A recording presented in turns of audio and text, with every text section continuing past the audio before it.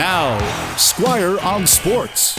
When I was a kid, I loved All-Star games. The NHL, the NBA, Major League Baseball, the Pro Bowl in the NFL. But when I was a kid, I also loved Pop-Tarts. And I don't love them anymore. All-Star games are not like real games. They're not even a reasonable facsimile. They have no intensity.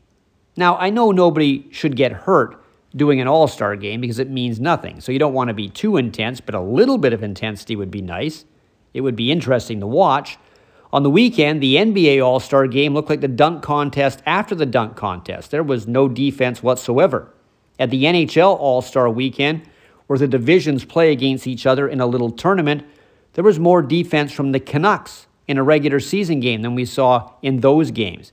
Major League Baseball's All-Star game has a lot of substitutions and is not like a real game. And the NFL switched from tackle football to flag football in the Pro Bowl, which I guess makes sense because they shouldn't be tackling each other in a game that means nothing.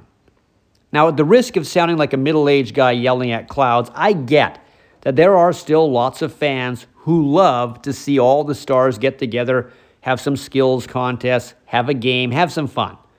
Me, I kind of look at All-Star weekends now the way I look at Pop-Tarts now. Squire on Sports on 980 CKNW.